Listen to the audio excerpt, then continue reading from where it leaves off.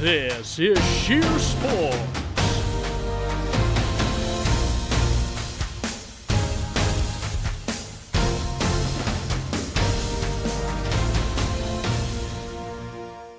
Welcome to the second part of the third episode of Sheer Sports. I'm your host, Matt Sheer. I'll now turn our attention to the Tampa Bay Rays and their World Series run, coming up 2 games short to the Los Angeles Dodgers for the 2020 season, along with a special guest. Our guest for today has served as one half of the Tampa Bay Rays radio broadcast team since 2005, covering the Rays' recent World Series run in 2020. I'd like to welcome Dave Wills to the show on Sheer Sports.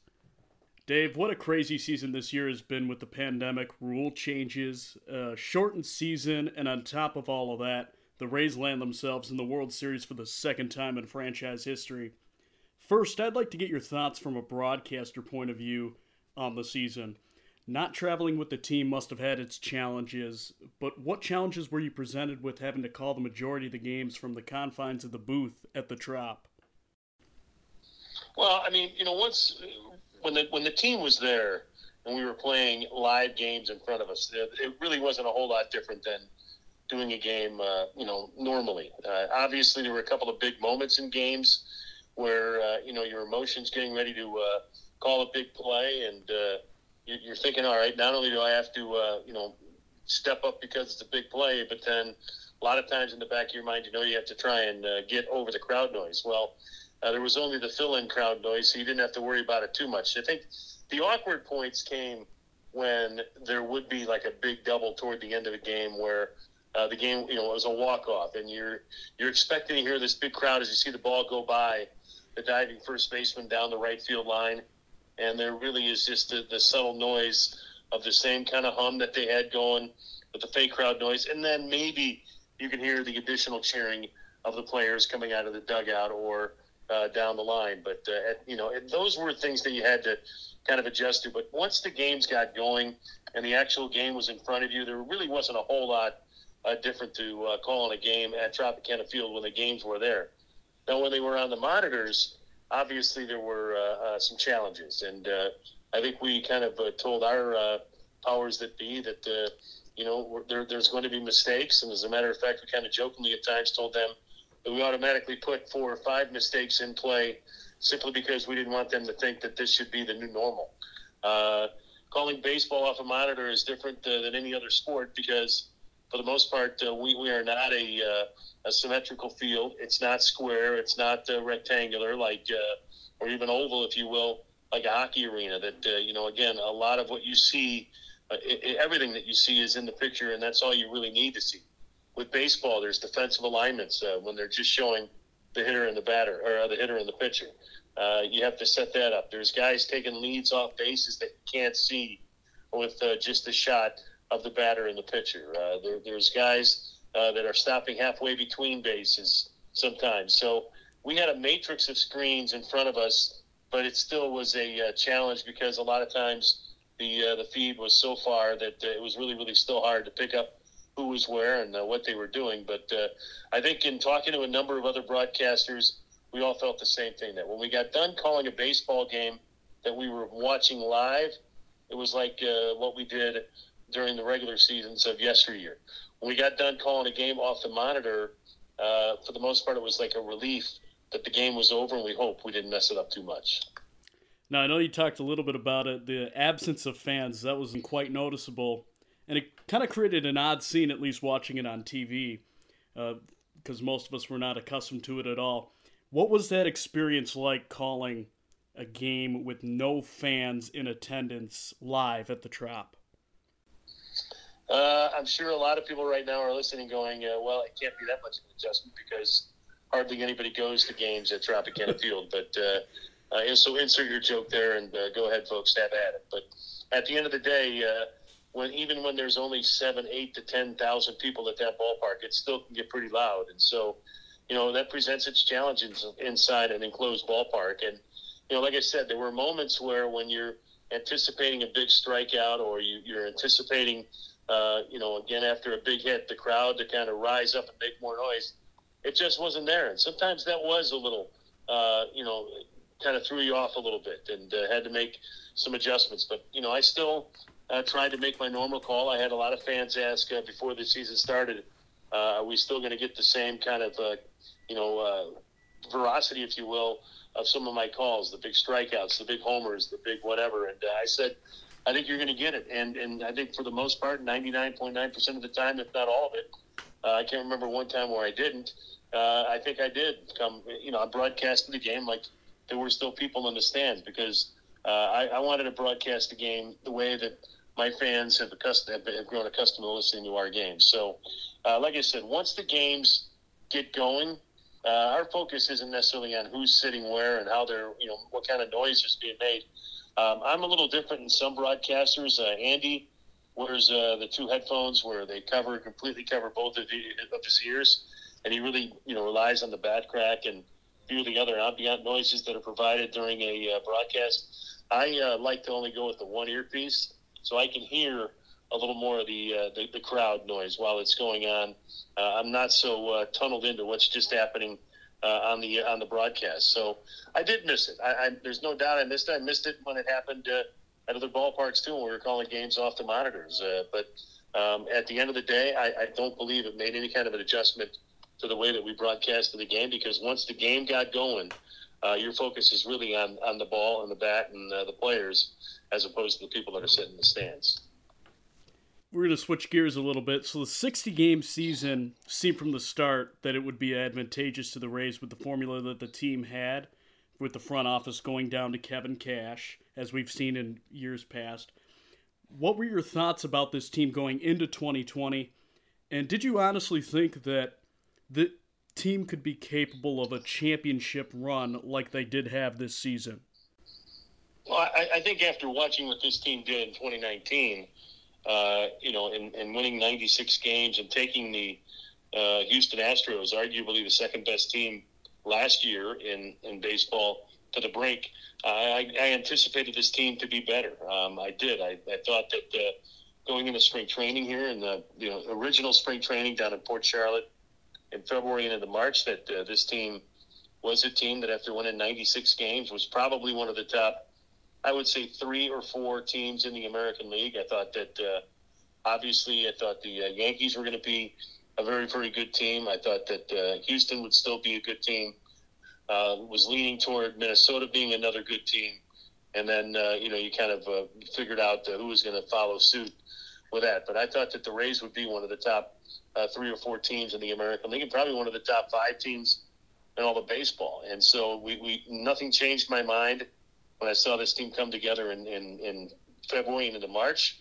And then when we had to take the break because of the pandemic, and you started to look at the chances of maybe only playing a 75-game season or an 80-game season or a 70-game season, and as the numbers started to dwindle, I really did feel that the Rays were, if there's a team that is accustomed to having you do things outside of the box and a little bit different than anybody else and can adjust to that quick, I thought it was the Tampa Bay Rays. We were the team that kind of sort of invented the opener. We've done a lot of things when it comes to shifting, and we have a buy-in from not only our front office, obviously, because they're always looking for different ways to try to win baseball games, but it trickles down to the manager, Kevin Cash, to his coaching staff, and then to the players. So when they started to tell us about some of the adjustments that were going to be made during the 2020 season because of COVID, I thought that if there was a team ripe for success, not only because they were good, but also because they can handle some of the things that are going to be thrown at them here in an awkward, irregular season, if you will. I definitely thought that the Rays would be a team that maybe I still didn't think we were going to be maybe better than the Yankees, but I like I said, I thought we were going to be one of the top 3 teams in the American League. And from the very, very beginning, there was no doubt, especially given the fact that when they said that there was going to be 8 teams in the postseason, there was no doubt in my mind the Rays were going to be a postseason team.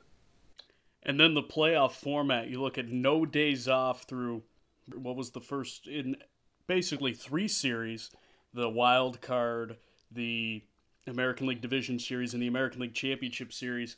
That had to be tough on the players as well, because you're taxing your bullpen, and then the fact that the series did go 5 games, 7 games, although it was a 2 out of 3 sweep in the Blue Jays series, it had to be tough on those guys and really trying to bring out the best baseball that they could in that condensed postseason schedule. No doubt about it. And, again, the Rays are built on run prevention. And, for better or for worse, it's a Johnny Allstaff kind of a setup. Even going into this particular season, you looked at the Rays probably had as deep of a pitching staff as anybody in baseball, 1 to 15. And then as the season progressed, we started losing guys left and right. Colin Poche was a big part of the Rays bullpen last year, and he went down right after Summer Camp 2.0 started.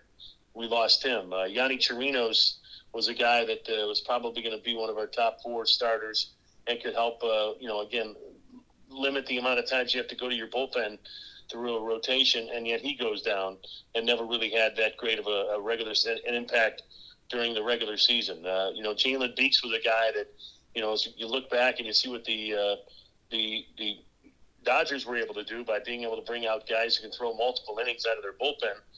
Jalen was shaping up to be that guy for the Tampa Bay Rays and was just absolutely tremendous in a handful of appearances. And then he goes down. And we lost Brendan McCarthy, who was not able to come back I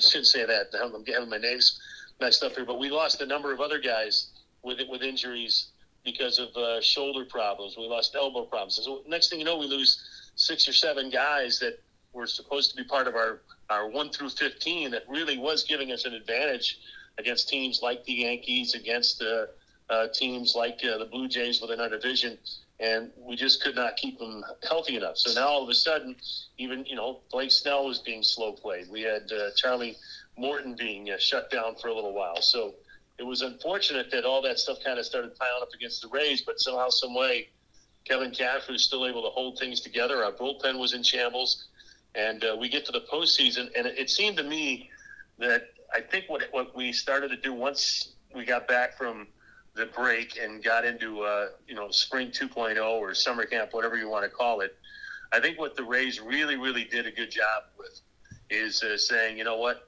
let's not worry about getting these guys ready for July 27th or whatever the case may be to get the season started. Let's not worry about getting these guys ready by September 1st. Let's make sure these guys are ready come playoff time. That's when the real season's going to start. And I think when you started to see some of these guys really start looking toward that particular start line or start-finish line, if you will, that's when I think that allowed us to kind of get off to the pretty good start that we did.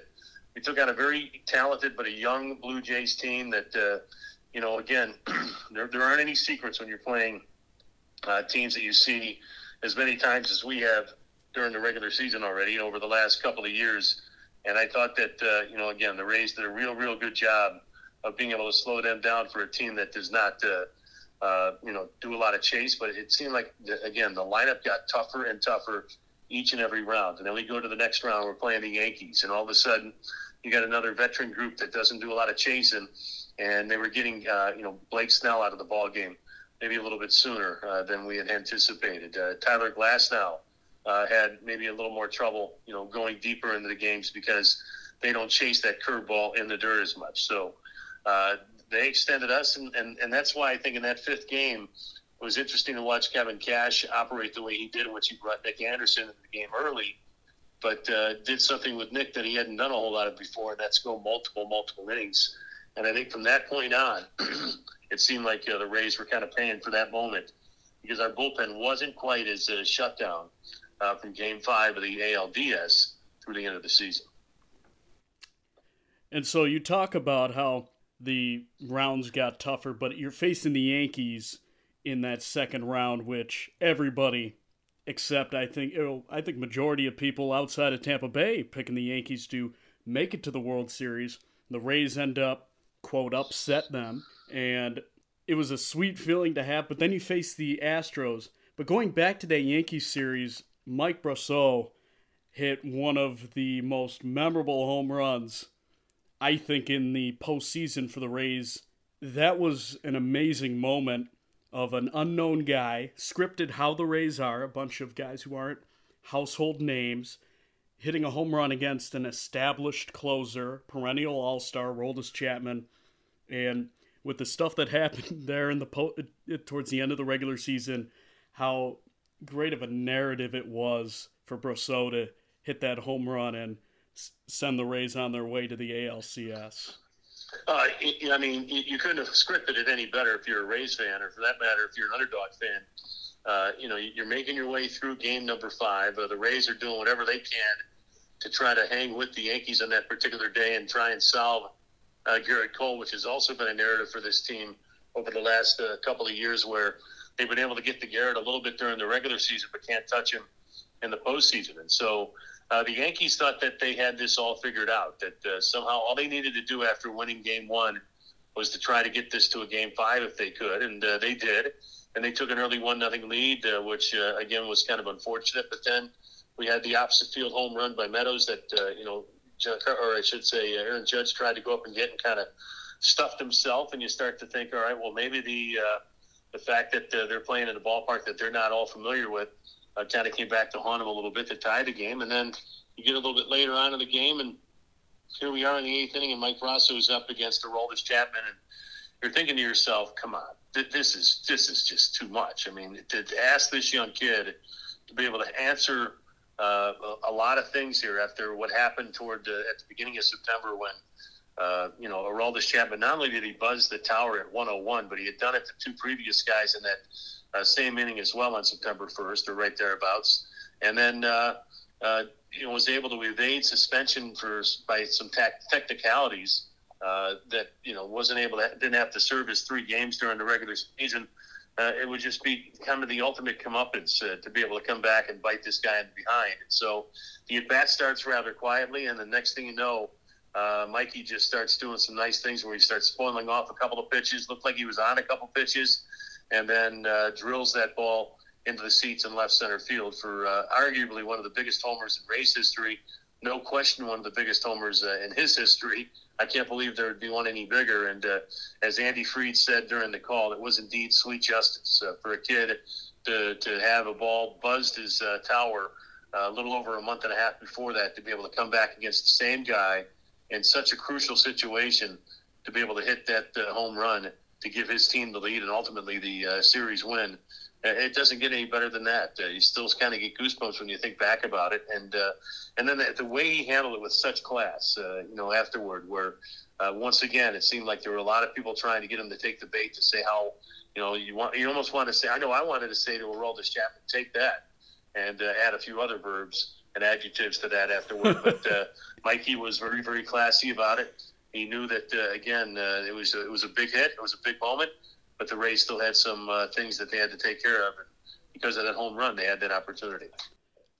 Then you look at the next round after that, the Astros series, which Tampa Bay had them on the ropes, up 3-0, and then the Astros claw back into that series to force a Game 7. When you're in for me watching the game, and I can imagine you in the booth, because I believe did you guys get to travel out there for that second? We did. We were in San Diego for that, yes, correct. So traveling out there, watching the series, how it progressed and how the Rays had built up that 3-0 lead, you just have to think, this is going to be in the bag for the Rays easy. And then kind of take me through what you started feeling watching that Game 4, that Game 5, that Game 6. Well, first of all, I'm going to go back to the first 3 games. We walked out of the ballpark after each of the first 3 games, Andy Fried and I, saying to ourselves, we could easily be 0-1 right now. We could easily be 0-2 right now. We could easily be 0-3 right now. In each of those first 3 games, we did what good teams are supposed to do. We took advantage of Houston Astros' mistakes and made them pay for it. But, again, they were very, very awkward mistakes. They were mistakes made by plays where you expected that they were going to make. And, when you see Altuve throwing one hoppers into second base or into first base and doing what he did, this guy's one of the best players going in the game of baseball.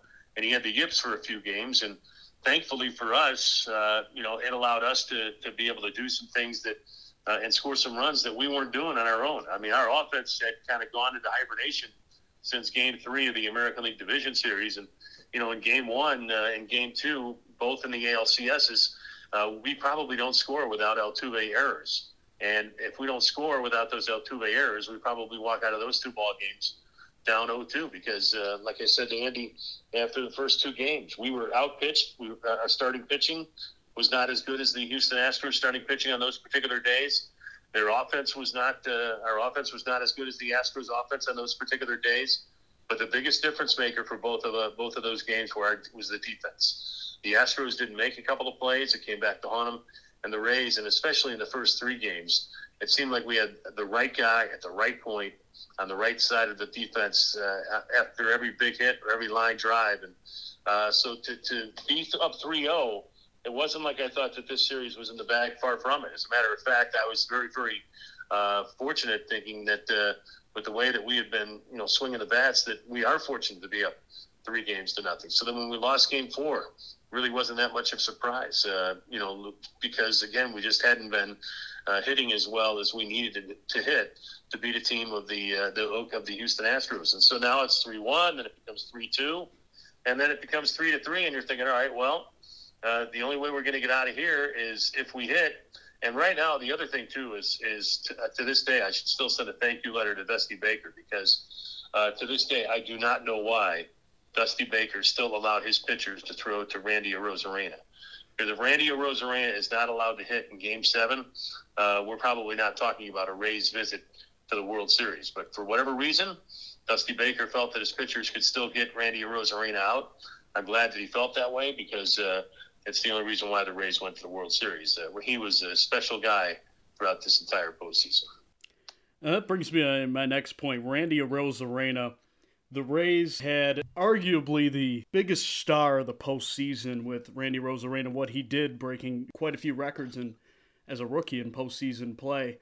And just watching Randy Arozarena this season, he had to deal with a lot of the COVID protocols and then bursts on the scene here in the postseason. It was truly remarkable to watch Randy Arozarena at the plate looking like a seasoned veteran in postseason baseball. Watching him from the beginning of regular spring training, hadn't heard much about him. It was about, obviously when we're getting ready for the 2020 season, Rays make a trade. Matthew Liberatore, a young prospect that, the Rays had a lot of very, very high hopes on, spent a lot of money to sign him out of high school. And then when I heard we were trading him to the St. Louis Cardinals, it was kind of shocking because that's not something that we usually do. We don't trade young pitching phenoms. And it was to the Cardinals, but I still hadn't heard many names. And it was funny, I was out walking my dog on that particular day, and there's a neighbor down the street from my house who's a huge baseball fan, but also a huge Cardinal fan. And he had heard the rumor, and he kind of stopped me and asked me if I had heard any players. And I said, honestly, I have not. And he mentioned a handful of them, including Randy Arozarena. He said, if you guys get this guy, he's a pretty impressive player. Now, nobody saw what happened in the postseason coming. But here we go. We get Randy Arozarena and Jose Martinez, among others. And next thing you know, spring training comes. And watching this kid play, and both Andy and I felt at the time that he might have been the most exciting player that we saw during the spring. He did some different things offensively at the plate, on the bases he could run. He could go get it in the outfield. Kind of reminded me a little bit at that particular time of a right-handed version of Carl Crawford, and would say that a couple of times during spring training. And then the COVID hits, and we don't see him when we first get back. We find out that he had the COVID, and he had to kind of deal with things. And then when he goes down to our alternate camp in Port Charlotte, start asking questions about him because, you're thinking, all right, it'd be nice to have a right-handed bat in this lineup that could be fairly consistent in his attack. And they said, well, he's doing some nice things down there. He's hitting doubles, but, he's not quite ready to come up yet. So when they do bring him up, Kevin Cash, our manager, throws BP on a daily basis to a couple of different groups. And he was telling us about him, and he said, you know what, he does some things with the bat that is much different than anybody else that we have. He's got some of the quickest hands of anybody he's ever dealt with. He said, I've been trying to jam him during batting practice, and I can't. Because he can bring his hands and move his hands as quick as anybody we have, and he avoids getting jammed as well as anybody we have. So now all of a sudden he gets off to a real good start during the regular season for about a week, and then he gets a little jumpy at the plate. He goes about 2 or 3 weeks where he doesn't hit a whole lot of anything because he's swinging at everything. And, we saw him then calm down once the postseason started. And there's no way anybody saw a 10 home run postseason coming from Randy Arozarena. It just, there weren't that many signs, but he kept on doing it. He did it with fastballs, he did it with sliders, he did it with curveballs and changeups. Like I said, I was just thankful that teams decided that they still wanted to continue to pitch to this guy because of all the damage that he's been doing while everybody else was relatively quiet. And on top of that, between Brosseau and then Arozarena, there were great stories, and which brings me up to the Game 4 of the World Series, which was, I think, one of the best World Series games I've ever seen in terms of drama. I think going back to, and I bring up 2017, of course, there's a lot of off-the-field stuff that comes with that, but that 2017 game where it was back and forth between the Dodgers and the Astros. But the emotions that you had to feel, especially as a Rays fan, you go down 3-1 in the series. If you lose that game, it is a must-win for the Rays to tie the series up at 2 games apiece. And the most unlikeliest of heroes, again, not a lot of household names for the Rays, a guy, Brett Phillips, who grew up, I believe, in the Seminole area, comes up with another big hit, possibly one of the biggest hits in Rays history in the World Series. There was just the game was like a heavyweight matchup from the beginning. I mean, but a movie type heavyweight matchup because there wasn't. It was more like a Rocky movie kind of thing where there was just haymaker after haymaker being thrown by both sides throughout. The game. I mean, you sit there and the thing about the Dodgers and the Rays on that particular day was the fact that this was a game in which we were down, as you said, 2-1, and you're thinking to yourself, all right, we've got to be able to come back here and somehow, some way, even the series up, because if we don't, it's going to be tough sledding for the Rays the rest of the way. And so the Dodgers score a first-inning run again off of Ryan Yarbrough, and it stays 1-0 for a couple of innings. Then they take a 2-0 lead, and we start wondering, where's our offense going to come from? And then we finally started to chip away. But our problem throughout this entire game was it seemed like every time the Rays would score a run, the Dodgers had an answer, and that's exactly what happened. So for whatever stretch that was, we were not, we were able to tie the game or get to within a run. Then they added a run. And I think Brandon Lau hit the home run to take a 5-4 lead, but then the Dodgers came right back and scored a couple more runs to take the lead. And I started thinking to ourselves, well, maybe the only way we're going to win this game is by batting last. And so here we go. We go into the late stages of the game, and like I said, our bullpen was starting to show signs of fatigue. Every bullpen guy, our big boys came in, Castillo, Fairbanks, Nick Anderson. They just could not put a 0 up. And next thing you know, we get to the 9th inning, and you start thinking, all right, well, how are we going to get this done here? And the funny thing about it was, on that particular game, Dan Johnson threw out the ceremonial first pitch virtually. And we were all kind of talking about how maybe we could use a Dan Johnson moment. Dan Johnson had some incredible moments in his time with the Tampa Bay Rays. He got brought up from AAA Durham back in 2008 in a late September game against the Boston Red Sox. Was supposed to be in the starting lineup, but couldn't make it to the ballpark in time. So now he's coming up and he's pinch hitting in the 9th inning against Jonathan Papelbon. And it turns out that we had found out later on that he had been 0 for his last 20-something pinch hitting, and yet takes Jonathan Papelbon deep to the bullpen. And the Rays figure out a way to win their first game in Fenway that particular year, partly because of the home run, the pinch hit homer by Dan Johnson. And, then we had game 162 a few years later.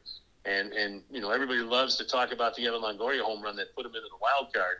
But it was the 2-strike, 2-out hit by Dan Johnson that tied the ball game up to allow the game to go into into extra innings where Evan would ultimately win it. So, here we are now. There's, the innings going on. There's a Kiermaier's aboard.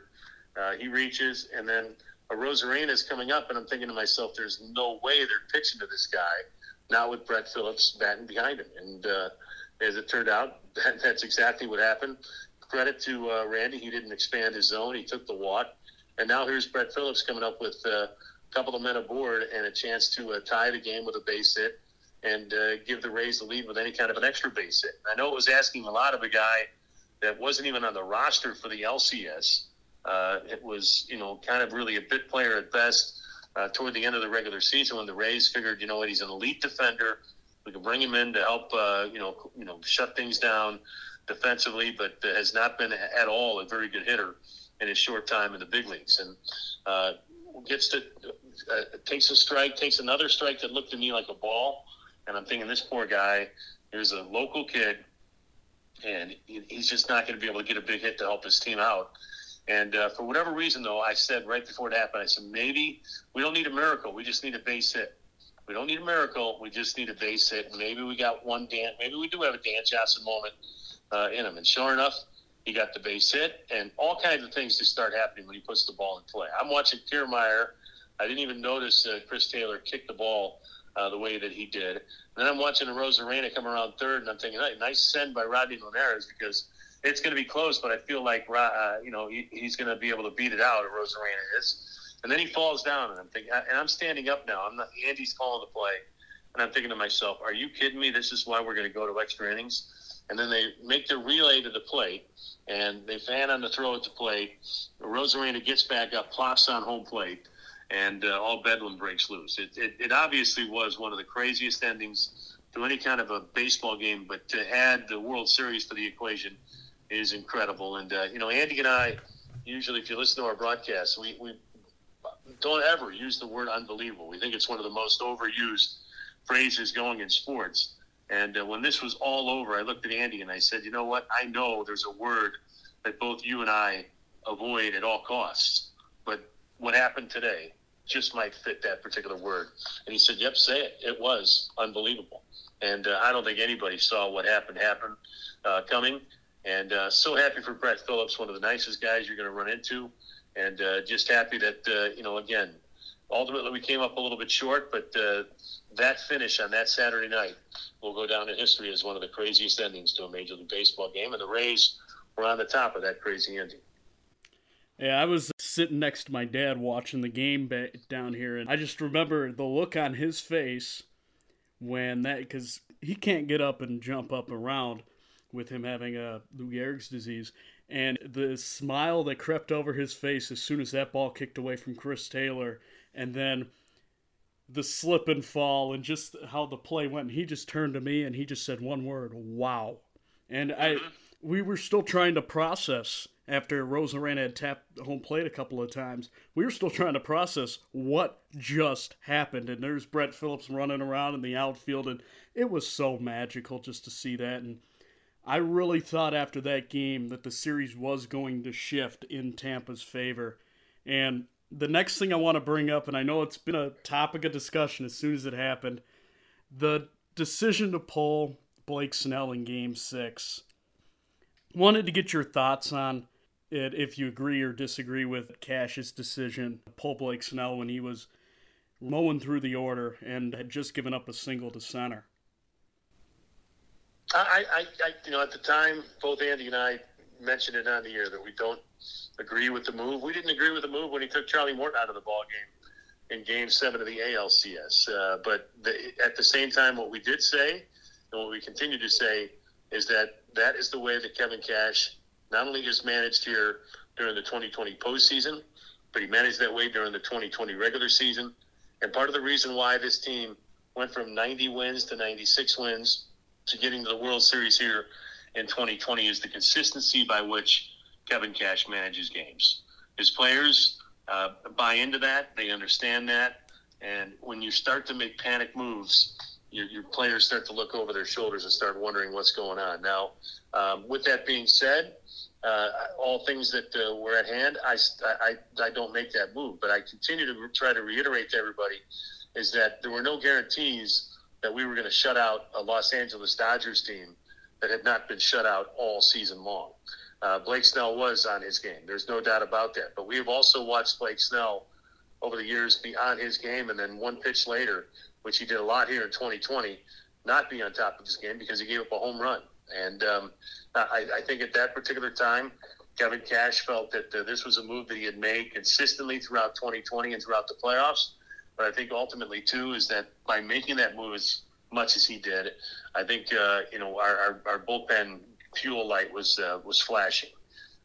Nick Anderson was not the same guy that he was throughout the 2019 season and into the beginning of most of the 2020 season. His swing and miss rate had gone way, way down. He was a guy that didn't walk anybody and yet was falling behind hitters consistently 2-0 and 3-1 a lot more recently. And I think at that particular time, too, was in the midst of giving up runs in 7 consecutive outings. So it's a lot easier to look back in hindsight and say that Kevin made a mistake. I did not like the move at the beginning. To me, at that particular time, with everything that was going on, I'm leaving the ball in Blake's hands. But I will continue to say that the biggest reason why the Rays lost that game and did not advance to Game 7, it was not because of one pitch thrown by Nick Anderson. It was because our offense was not very, very good. And our offense was too much miss and not enough hit over these last few weeks. And you're not going to beat the Dodgers 1-0. We need, if our offense had given us maybe even 2 or 3 runs leading up to that particular inning, Blake Snell probably stays in the ball game. So I can't sit here. I'm not going to blame Kevin Cash for the Rays not being the 2020 World Series champs. This was a total team effort to get there, and it was a team effort as to why they came up a little bit short. But it is a move that Kevin has made consistently throughout his career. And like I said, it's the reason why the Rays were able to get to 90 wins in 2018, 96 wins in 19, and then win 40 of 60 games last year. It's because of the consistency of the way he manages the game. And I'm wondering going forward if that might change a little bit, though, because I don't, but it's also the way the Dodgers play the game. I mean, the day before in Game 5, Dave Roberts did the same thing with Clayton Kershaw. Nobody saw Clayton Kershaw showing any signs of weakness after he got out of the 4th inning of a little bit of a mess, and 2 batters in, 2 pitches in, he takes them out of the game. It's just that their bullpen guy did a little bit better job than our bullpen guy, and their offense was probably a little better than our offense too. And I like how Kevin Cash, after the game, he comes out, he stands by his decision, and it shows he believes in what works, and the guy has been a candidate for Manager of the Year many years, and he is one of the game's best managers in the new school of thinking in baseball. Well, and again, I think that it's something that we're going to have to take a long look at. Now, had we been healthy and had we had our full complement of bullpen guys, like I said, I was kind of going through some of the names earlier, and I think I said Brandon McCarthy. I meant Brendan McKay, as I have a senior moment here. But Brendan McKay would have been another guy, along with like I said, Jalen Beeks, that we probably could have went to for 2 or 3 innings of a guy coming out throwing 97 to 98 miles an hour to counter some of the guys that, like I said, the Dodgers were able to do against us. It's just that you need to score more than just 1 run.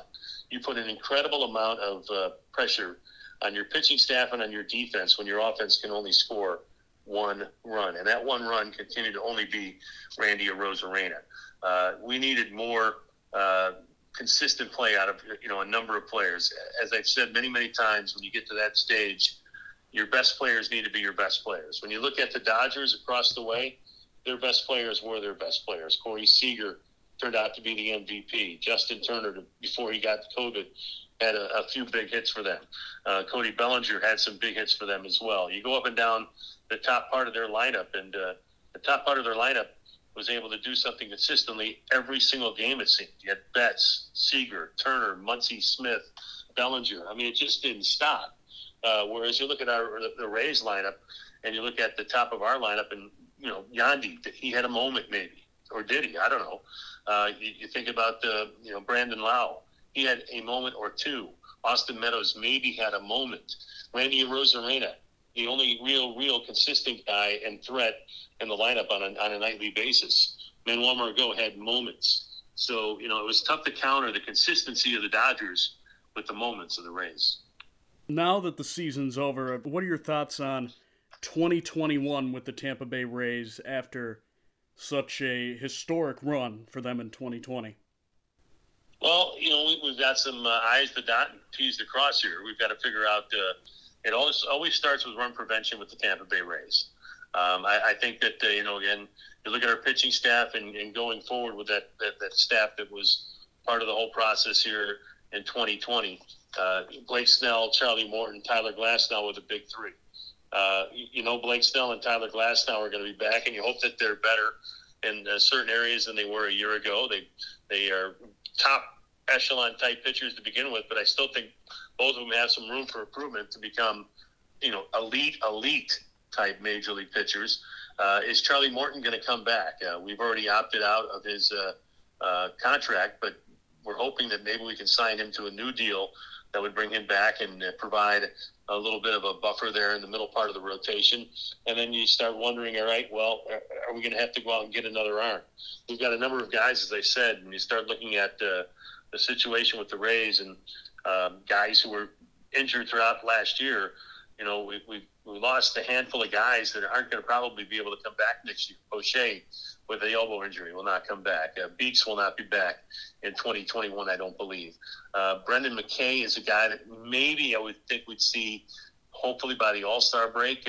He had a shoulder situation that had to have surgery with, and he's a guy that is going to be out for a while. But you always wonder about these guys when they come back after injury. Are they going to be the same because they rehabbed? They didn't work out. They rehabbed to get back to where they're at. So the other guys that you start, Yanni Chirinos won't be there. So we've got some holes to fill in our rotation. We've got holes to fill in the bullpen.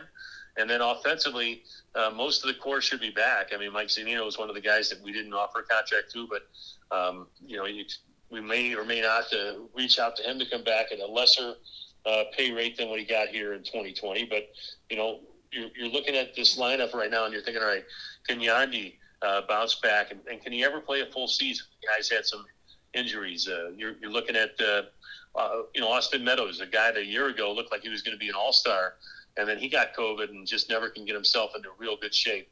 Brandon Lau had some real high highs, but he also had some very, very low lows. You start thinking about, all right, what will Randy Arozarena do on now a consistent basis where everybody knows who he is? There's no more sneaking around Randy Arozarena anymore. Ji-Man Choi, can he put together a full season? Will we bring Kevin Kiermaier back? Because he's going to start to get expensive. And then you start thinking about some of the young guys. Obviously, everybody wants to know about Wander Franco. Will he be back? And will he be a guy that we'll see at the beginning of the year? Is he a guy that we'll have to wait a little while on? Who knows? I mean, talked to some people who saw him work out with the team this year who said that if he was on our team right now, he would probably be one of our best defensive players in the infield and would probably bat anywhere from 1 to 2 or 3 in the lineup. So they're expecting big things out of him. And I forgot Willy Adames. Willie had a very, very quiet postseason offensively, but was sensational defensively. But how will he bounce back offensively? So this team should be will be a good team come 2021. But I think, again, a question mark is going to be about pitching depth because we've got a handful of guys who are going to be on the IL who probably won't be available.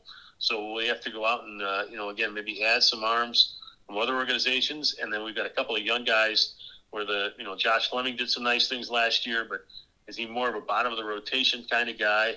Brett Honeywell's a guy that we've been talking about for the past 3 or 4 years. It just can never seem to keep healthy.